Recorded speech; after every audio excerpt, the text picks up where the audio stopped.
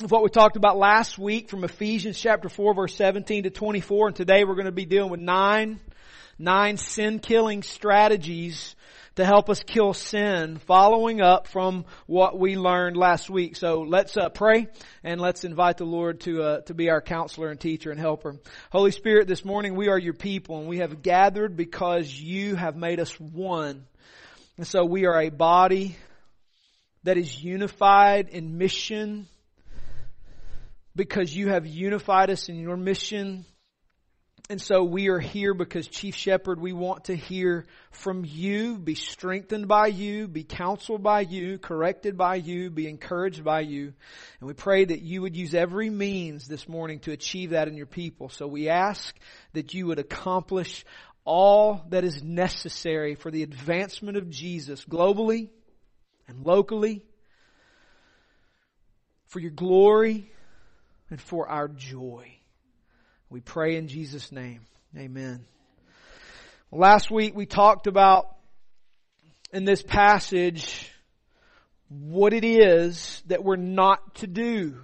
We learned what we're not supposed to do as a body who has followed Christ. And man, I'm thankful. I'm thankful for the transforming power of the gospel, whereby this message, this good news of the kingdom, is powerful to enter a life and wreck it in order to rebuild it with the powerful indwelling King Jesus. And because that is the case for the Ephesians, and because that is our case, we learned the application, and we've been learning the application since we've been in chapter 4 of what it is to walk in this unifying, mysterious, powerful gospel. So we learned what not to do. We learned who we are. And then we learned what we are to do. We're not to return to our unbelieving ways. And the reason is because we've learned Christ. And as a result, we are to put off our old selves. This will be a little grammatical nerd for a minute, and it's important moving forward. As we talk about the application today of putting off our old self, understand that verse 22 to 24 is in the infinitive. More than you wanted to know. But that's important grammatically because what it does is it helps us to see that verse 22 to 24 is not an additional command, but it is simply the describing of what happens when one has truly learned Christ. Meaning, and I want to emphasize this again, if you are in Jesus, you don't have to put off your old self to be in Jesus. If you are in Christ, you put off your old self because that's what new creatures do. There's no condemnation for those in Christ Jesus. But if you're in Christ, you will be killing sin. And if you're not killing sin, you're not in Jesus. Okay? So be clear. We're not talking about additional commands. There are no additional commands. Repent and believe. Therefore, in that state, there is no condemnation. But because there's no condemnation, we will put off our old self. That's just the way it is. And so as we move into these verses, these are not additional commands. They are simply statements describing the reality of what new creatures do. People who are in Christ, who are unified in the body. We've learned Christ. And as a result of learning Christ, we put off our old self. We'll be renewed in the spirit of our mind. And we will put on the new self. So in these things, we are to be killing sin. And to quote John Owen, or sin will be killing us. Our old selves belong to our former manner of life. And our old selves are corrupt through deceitful desires. And so, how are we to put on the new self? How are we to put off the old self? How are we to kill sin? How are we to put to death the deeds of the body? Before we move on to the how, I want to remind you of the why, lest you mishear. And I teach my Old Testament students, it's vital that you get this grammatical reality because this is the way your Bible's laid out. It's not time for Old Testament survey, but we understand why before we talk about how. In Exodus chapter 20, it is easy to skip over the introduction to the Ten Commandments and just skip right to the 10. Never have I heard in the history of children learning the Ten Commandments, never have I heard them quote the introduction to the Ten Commandments, and that's deadly. The indicative comes before the imperative. Always. Always. It does in our text today. The indicative comes before the imperative. The indicative, the mood of a verb, indicating a simple statement of fact. Understand? If you're not a grammar guy or girl, it's a mood of a verb. Okay? And it simply indicates the statement of fact that verb is making. That's all. You know what imperative is, right? It's a command. Do this. Right? In your Bible, the indicative comes before the imperative. Always. The introduction to the Ten Commandments is, I am the Lord your God. Not, I will be the Lord your God if you do these things. It's not what it says. I am Yahweh and I am your God, who purchased you out of the land of slavery in Egypt. I bought you. You're mine. Therefore, have no other gods before me. You can't reverse that order or you create self-made salvation. There's no self-made salvation. You are bought and purchased by the elective love of Jesus Christ. And if that is the case, you will kill sin. Not because you have to, but because you've been rewired to. You're a new creature. And we come to our passage today, what we discover is this glorious reality of the indicative comes before the imperative. Paul's teachings cast in the indicative. And he uses the infinitive as a tool to help us see that this isn't additional commands. It's just what happens when you're in Christ.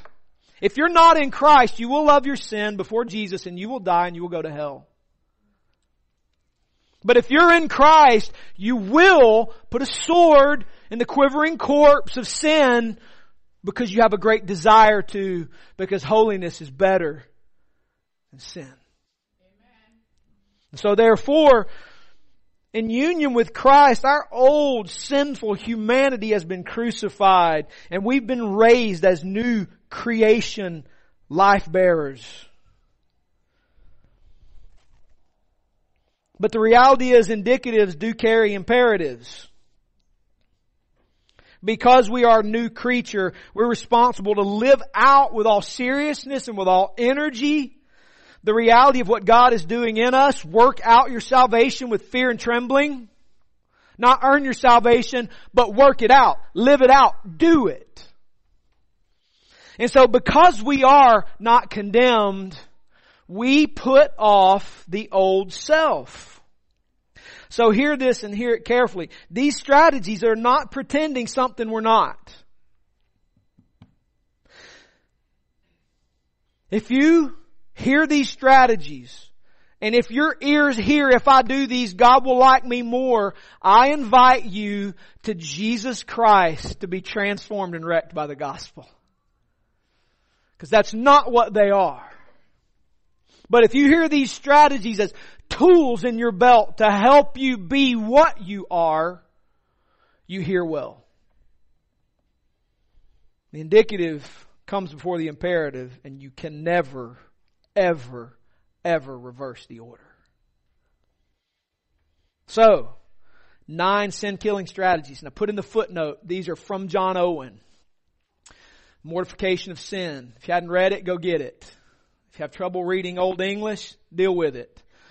If a dyslexic guy can do it, so can you. Suck it up. Help you kill your sin. There's nothing like having to struggle. And I really mean this. There's nothing like having to work at something that will kill sin. Nothing like having to concentrate that'll put sin to death. So if it's hard, even better. Even better. 9 sin-killing strategies. Number 1, these are all on the blog. All on the blog. You can follow along on the blog. Number 1, I tried to smooth out the old English. I left some of the words intact because they're glorious words that we don't use anymore that have loaded meaning. Number one, consider, think.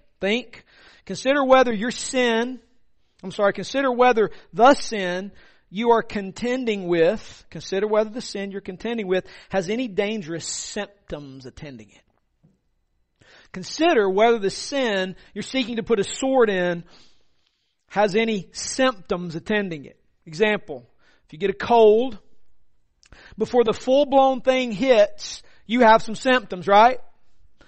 Scratchy throat, a little runny nose, feeling a little funky, and you feel it coming on. And when you feel it coming on, many of us seek to head it off, right? What do?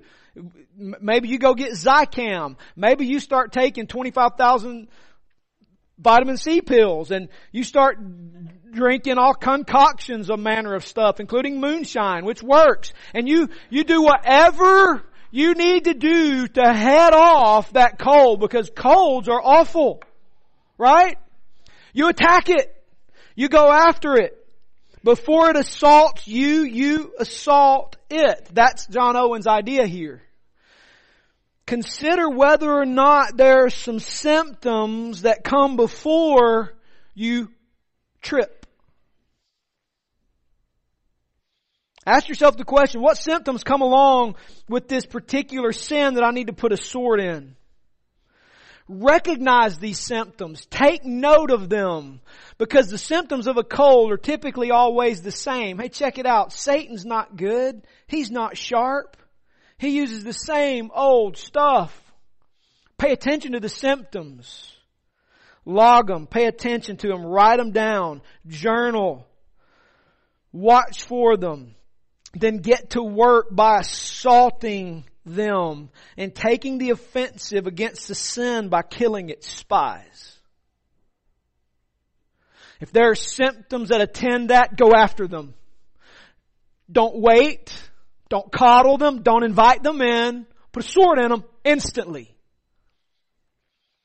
So learn to pay attention to the symptoms of that particular sin that may grab you by the throat.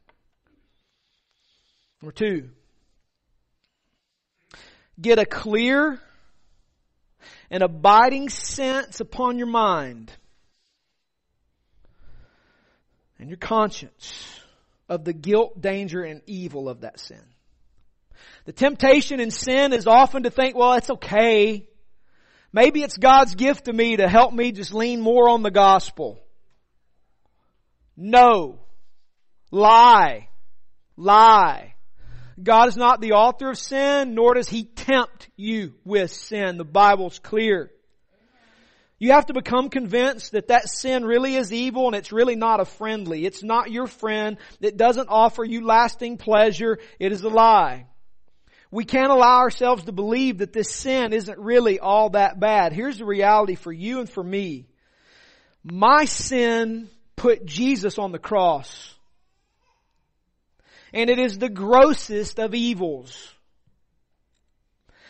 And it might not be so much the sin itself as much as it is the object of my sin. And that is, the object of my sin is none other than offense against God. Be clear, not all sin is equal. That one gets old. All sin's equal to God. If it were, why does God give different punishments for different sin? It's because not all sin is equal. Let's be clear. That's a nice little colloquialism we like to throw around to make our thing appear not as bad as it really is. No, it is. And we have to be convinced of the reality that my sin isn't a pet. It's not pretty. My sin put Christ on the cross to take the punishment for my rebellion. And the object of my sin is none other than God, who my sin offends and is an affront to. And so therefore I have to recognize I've rebelled against the King of the universe. And I need an abiding sense in my mind and conscience that my sin isn't good, nor is it okay. In other words, don't hold it close to your chest as though it's all right. Number 3. This is weird. We don't like this language, but this is sin killing. Not all killing is pleasant. If you're a hunter, I don't take delight in killing. I like the result of my killing. Tastes good. And it's part of subduing the earth. But I'm not a killer. I don't just wanton take life. So we don't like killing language, but we're dealing with a serious issue. If we're in Christ, we're going to put to death sin. We've got to kill it. Load your conscience with the guilt of it. Listen to Paul in 2 Corinthians 7:10. Lest we think, well, I should never feel guilty. Listen carefully. This is Paul. This is Bible. 2 Corinthians 7:10. For godly grief produces a repentance that leads to salvation without regret. Whereas worldly grief produces regret. John Owen's not talking about guilt that is the antithesis of Romans 8:1. He's not talking about satanic accusation. That's not what he's talking about. This is John Owen's way of saying that we ought to feel a 2 Corinthians 7:10 godly grief and guilt about my sin. It's the kind of grief that hates sin and loves righteousness. It's the kind of grief and guilt that seeks repentance because holiness is truly better. So load your conscience with godly grief. Because Paul tells us here, this kind of grief produces repentance and it leads to salvation and there's no regrets. I have never avoided a temptation at which I look back and, God, I wish I'd have given in to that. Never. Seriously, never. But if I have given in, I've always looked back and gone, dang, man, really? And I have regretted it. So load your conscience with a godly grief about that thing. It's okay. There is godly grief that produces life. Life. Number 4. Cultivate a constant longing for deliverance from the power of that sin. Man, listen, this is one of the beautiful things that we learn about our great King. Jesus did not kill joy and enjoyment as a means for producing righteousness. As a matter of fact, He taught that we should not just reject getting it all here, but He taught us that we should store it up there and live here for the reward there. Right? Do not store up for yourselves treasure on earth where moth and rust destroy and thieves break in and steal. Because where your treasure is, your heart's there. This broken curse isn't it. Store it up for the coming kingdom because you will inherit the earth. Live for the joy then. You understand? In other words, it is okay to seek a superior delight. And for those of us who are in Christ, Jesus really is our delight. And it is not wrong to make yourself as happy as you can possibly be in Christ.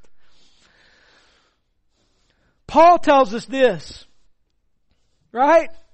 The fruit of the Spirit, against such thing there's no law. Indulge in all the peace you can handle.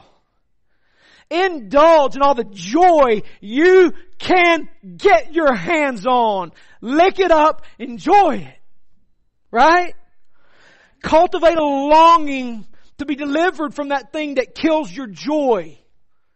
Hear that? Because listen, if you enjoy your sin more than Jesus, you're not a Christian. If you enjoy Christ more than your sin, you will fight it because you can't help it. That's what the gospel does. It transforms us, makes us new creatures. So cultivate a longing for deliverance from that thing with superior joy in Christ. You feeling that? Cultivates this idea of planting a seed, fertilizing it, watering it, weeding around it, and caring for it in order to receive the fruit, it's planted. Growing up, I spent my spring breaks planting corn. We didn't go to the beach and sit around and goof off, planted corn. And I at least figured if I'm out here cutting rows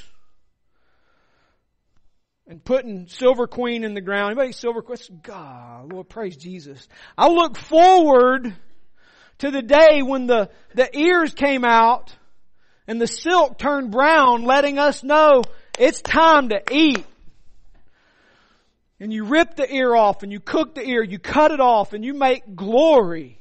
Heaven comes down and glory fills the soul. Right? You cultivate and you work hard knowing that there is coming the reward. Right? This is Owen's point. Long for the fruit of righteousness. Cultivate a desire to let this thing that kills joy go. And live for the supreme joy of later reward of following Christ. Plant holiness. Fertilize it. Water it. Weed out from around it things that want to choke it in. And didn't Jesus tell us a parable about that? Seed fell on crowded ground and the weeds grew up around it and choked it out.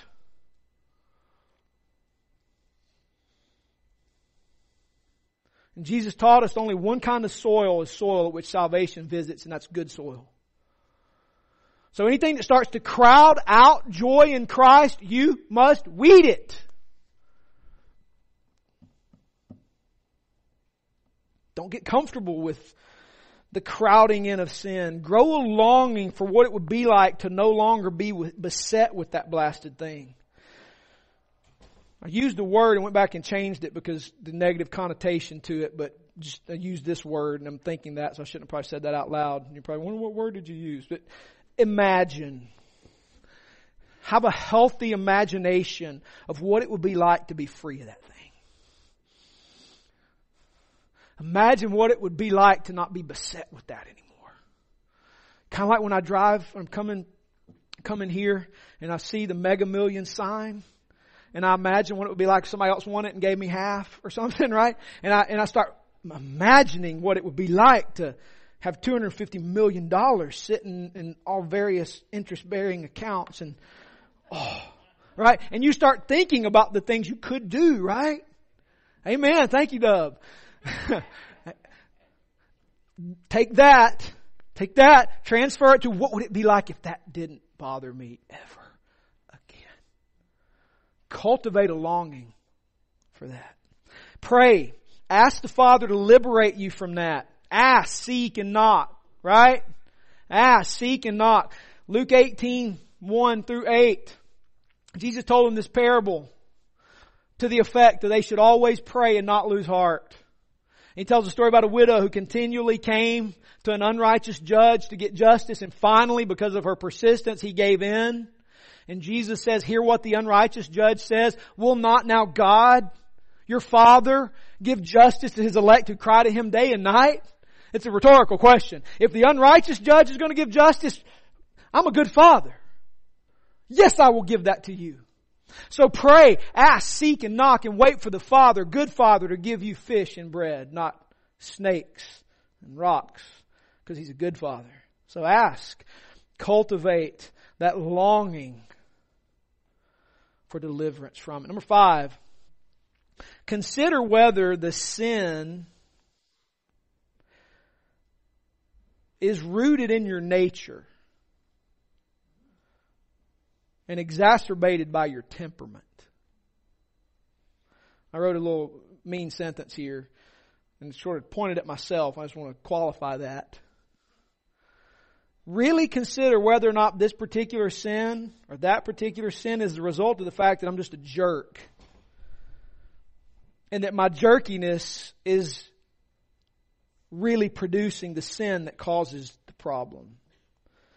For example, if your sin is lust,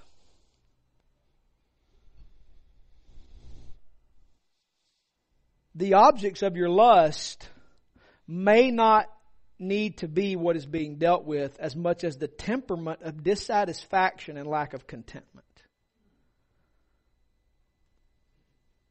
That makes sense? It may not be the object of your lust that you need to remove. It may be we need to consider that the problem isn't me lusting for something. It is the fact that I have a discontentment problem. My temperament needs repairing. I need to let go of the idol that I hold near to my heart that I cherish more than Christ.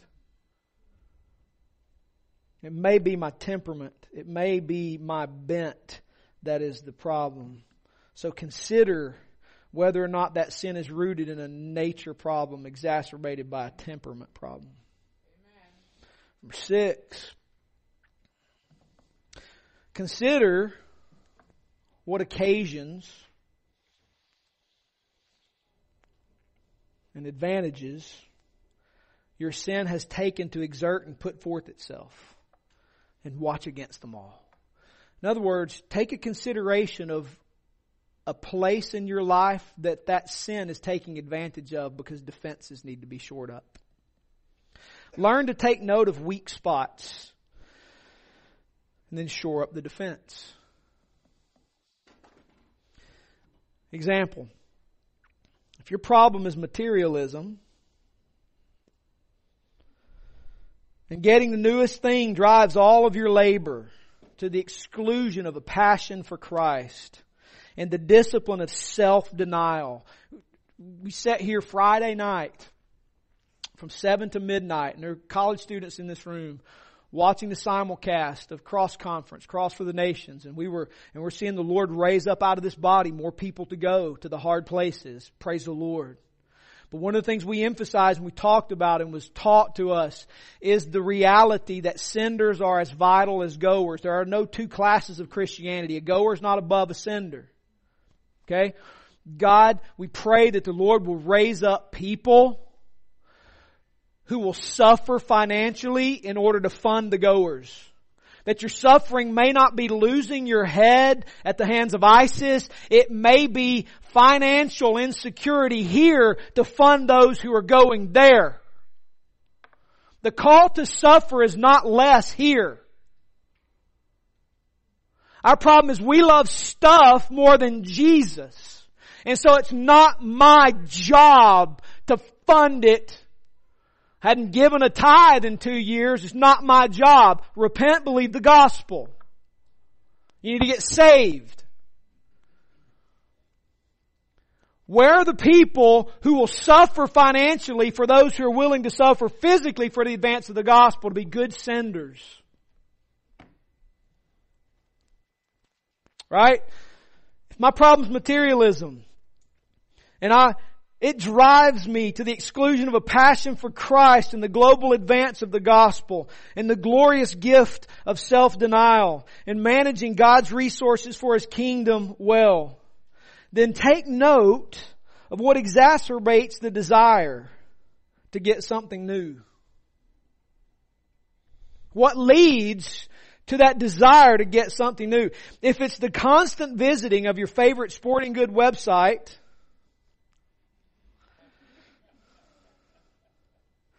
then maybe put a block on the website. Have your wife or a friend block that site and check your internet history and make sure you give up your credit card. The occasion would be the website. You know you're a materialist. So what exacerbates it? The website. There you go. Here's a neat trick. This is what I do. I have my homepage. As soon as I open a new tab, it goes to desiringgod.org and there's a Piper message for the day. I'm like, oh crap. Doing missions but dying is Dane. And I just exit. I just better go do something else, right? Dang it. It's hard to see that and then want to go buy something. Well, darn. Look for the occasion and advantage your sin takes to exert itself. Cut it off. Number 7, this is my favorite. This is good. It's manly. This is gruntable, man. Rise mightily against the first actings and conceptions of your sin. Get your sword quickly. Rise up mightily. Don't sit back like a little passive thing and pet it. Get up, get your sword, put it into sin. Deal with it, be a man. Oh, sin. I love my sin. Come here, sin. No, kill it. Put a sword in it. Do whatever you have to do. Rise mightily against the first actings and conceptions of your sin. Number 8. Meditate in such a way that you're filled at all times. This is another one that's not good for 21st century. We're 21st century. I'm so used to saying Buck Rogers in the 21st century when I was a kid that I don't think we're in the 21st century now because that's way out there, but we are. So in the 21st century, psychologically and sociologically, we don't like this kind of stuff. We are told in secular world of this type of counseling that these things are not good and you need to be self-actualized and all that garbage that's atheistic and Marxist in its presuppositions. You take my apologetics class and we'll study all that. Let me just say it. Here you go. Meditate in such a way that you're filled at all times with self-abasement and thoughts of your own vileness. Let me say it in modern. Don't buy your own press. Don't buy your own press. Meditate in such a way that you're filled with self-abasement and thoughts of your own vileness. In other words, let the biblical balance rule your mind. Your Bible will do this for you. This is great. You don't have to make this up.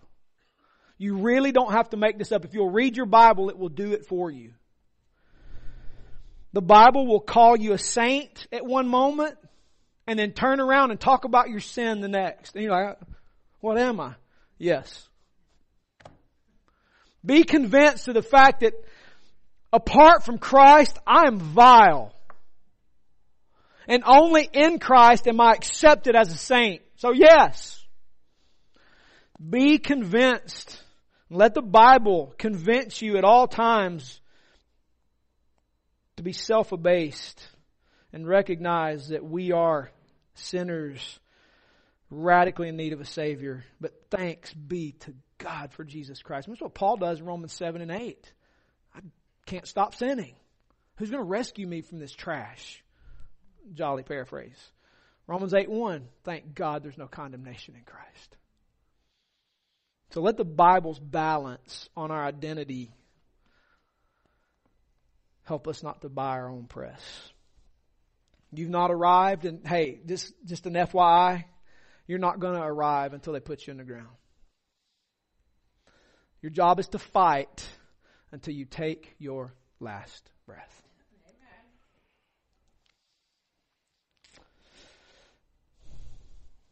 Number 9, listen to what God says to your soul.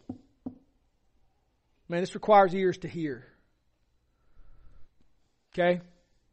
Listen to what God says to your soul and do not speak peace to yourself before God speaks it. But hearken to, that's a great 1600s word. Hearken what He says to your soul. In other words, long for, acclimate to what God says. Do not speak peace to yourself before God speaks it, but hearken to what He says for your soul. Listen to this carefully. Because here's the deal. We can lie to ourselves and buy our own lie. You notice that? If you tell yourself something long enough, you'll find out you believe it and then propagate it as truth when all the time you're just lying. That's how broken we are. So, I know you're pleased with me, even though I continue to just, like a dog visits its vomit, go back. But I'm good. Okay. Seek the Father's peace, not your own psychological soothing.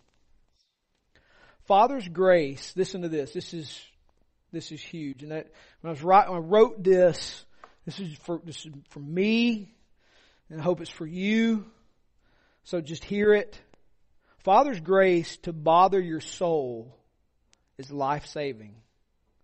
Learn to discern by the Spirit the difference between satanic condemnation and Spirit-wrought eclipse of the soul to drive us to humility and repentance. Learn to tell the difference between satanic condemnation and a Spirit-wrought eclipse of the soul to drive you to repentance. One is for death, the other is a precious gift of the Lord for life. Listen, the lie of the materialistic, naturalistic age is that you're supposed to be psychologically happy all the time in your material surroundings. No, it's just not true. Read the Psalms. There are times David's not psychologically in a healthy place. Bash the babies against the rocks. I praise you. Those are called imprecatory psalms. There were seasons you hear David praying, "Oh Lord, where are you? Oh Lord, if you do not rescue me. Oh Lord, where are you?" You think God was off playing tiddlywinks? No. It was the Lord's good grace to prepare David to be king. Seek the Father's peace, not your own psychological soothing. The Lord may just graciously afflict your soul for a season to drive you to your face and there find mercy and grace to help in a time of need. That's point number one. We're going to wrap up here pretty quickly. So point number two, those are the 9 sin-killing strategies. So let's finish up the rest of the passage. Verse 22. Because we have learned Christ, verse 22, to put off your old self. Because we've learned Christ, we put off our old self. That's what we just talked about. There are 9 strategies to put off your old self, which belongs to your former manner of life. Belongs to the past, what you were. You're not that anymore. Because you've learned Christ. And is corrupt through deceitful desires. That what you were is corrupt. Your desires are deceitful, so you need new desires. And those are desires of Christ. That's what we've been talking about.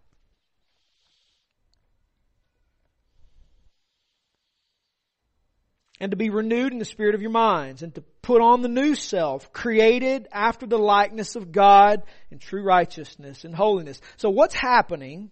What's happening as we're putting off the old self? What's happening as we're using these 9 sin-killing strategies? What is going on in us as we're putting off the old self? Well, he tells us here in verse 23 that through putting off the old self, remember this is why this infinitive is important here. Through putting off the old self, we are being renewed in the spirit of our mind. Or, as we're renewed in our minds, we put off the old self. Because we've learned Christ, we're putting off the old self. This is what we do because we're new creatures. And so what's happening is we've learned Christ and we are being renewed in the spirit of our minds. That is, because we've learned Christ, our thinking has changed and is changing. Renewed here is that infinitive and implies the putting off of the old self is to be renewed. Because we're in Christ, we're putting off the old self, and as a result, our mind is changing, our thinking is shifting. Being renewed is not an additional command. It's the reality revealed as one puts off their old self. 1 Corinthians 2:16 tells us we have the mind of Christ. If you're in Christ, you're putting off the old self. And as you're putting off the old self, the reality is your mind, your thinking is shifting. Why? Because you have Jesus' mind. Meaning, we have the mind of Christ, and yet our old self is corrupted with deceitful desires. And if we're in Christ, we're going to put them off because the mind of Christ, the thinking of Jesus, won't let us keep them on anymore. You have the mind of Christ. If you have the mind of Christ, you're not loving your sin. You're hating your sin, putting a sword in it because you have the mind of Christ. And because you have the mind of Christ, you're putting off your old self. Because you've learned Christ. Because we're in Christ, we put off the old self and we discover that we have different thinking. We learn to think like Christ. We do and can think like Jesus. It's awesome. Awesome. We have the beliefs of Jesus. We have the passions and desires and ends of Jesus. If you don't want what Jesus wants, you are not in Christ. But Paul said to the Ephesians, you've learned Christ, and so you put that off and you think like Jesus. So be unified, backing up to chapter 3 and chapter 2. Be one. No division among you. No ethnic wall of division. One body. Because we have the thinking of Christ.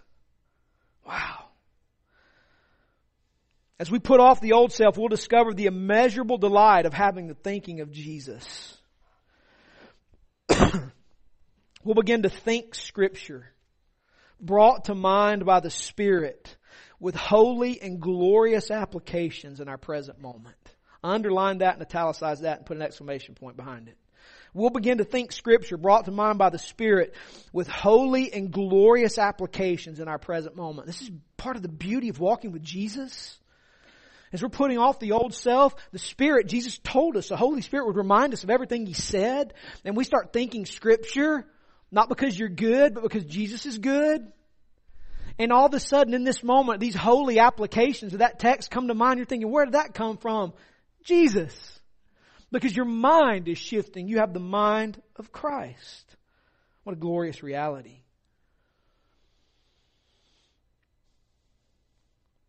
So through putting off the old self, we're experiencing renewed minds. Verse 24. Through putting off the old self, because we've learned Christ, we're putting on the new self that is in the likeness of God. And Paul adds these qualifiers in verse 24, truly right and holy. So because we've learned Christ, we're putting off the old self, we have the mind of Christ, and we're putting on the new self. Putting on the new self is not an additional command, but it's what's happening as we put off the old self. Why? Because we're new creations, the Bible tells us. We're new creations that have the root of sin that remains. And by the Spirit, we're constantly putting that sin to death so that the new creation can and will be dominant.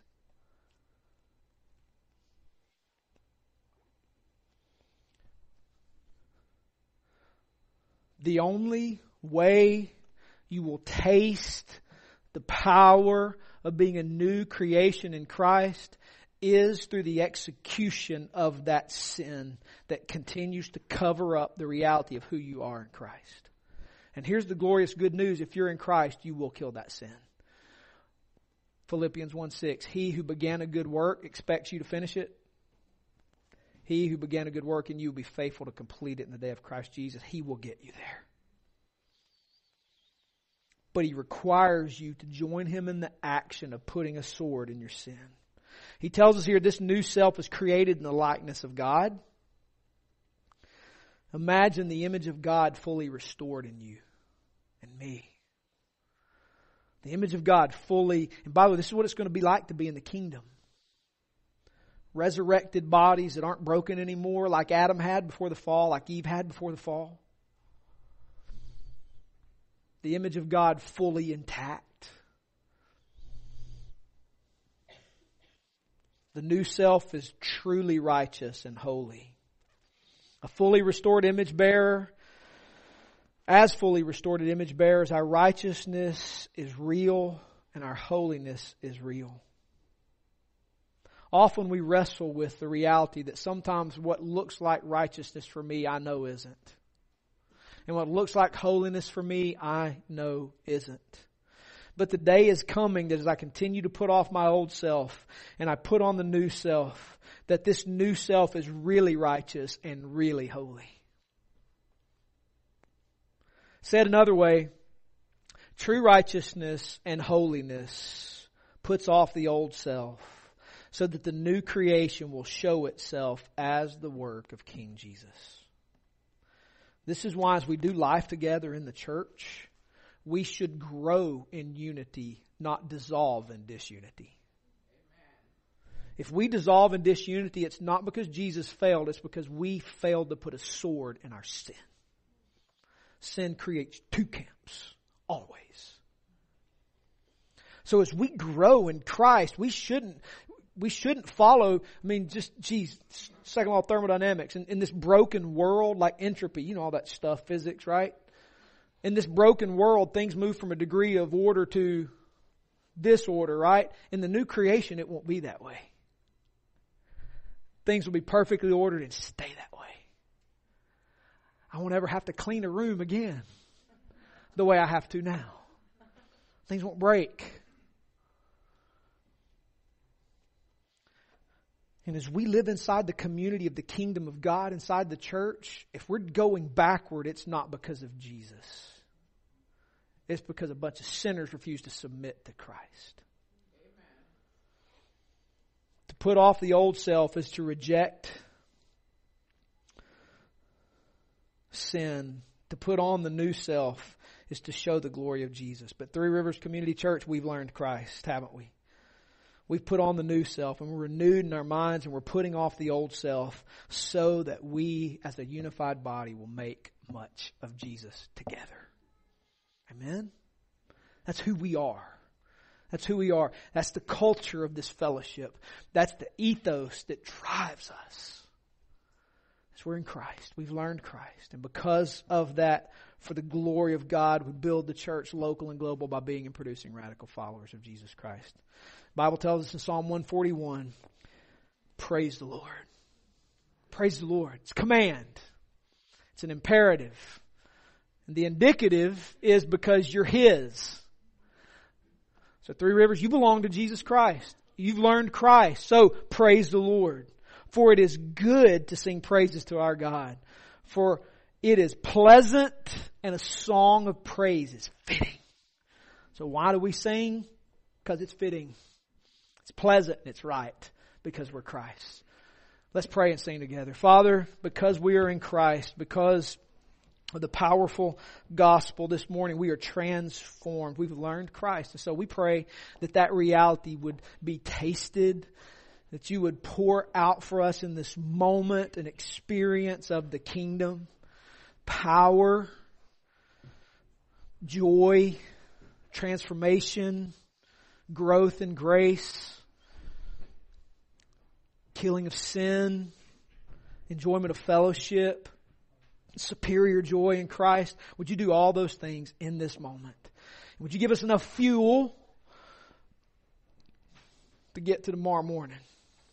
And would you do it all over again for us as we are separated and long to be back together? We pray that you would feed us with your power, the power of the kingdom, the power of the coming age, through the power of the Holy Spirit, the transforming power of the gospel. Do that, Lord. Make this moment special.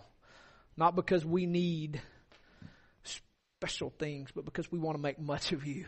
We want you to be exalted in our praises. So Jesus, accomplish all those things now for your glory and for our joy.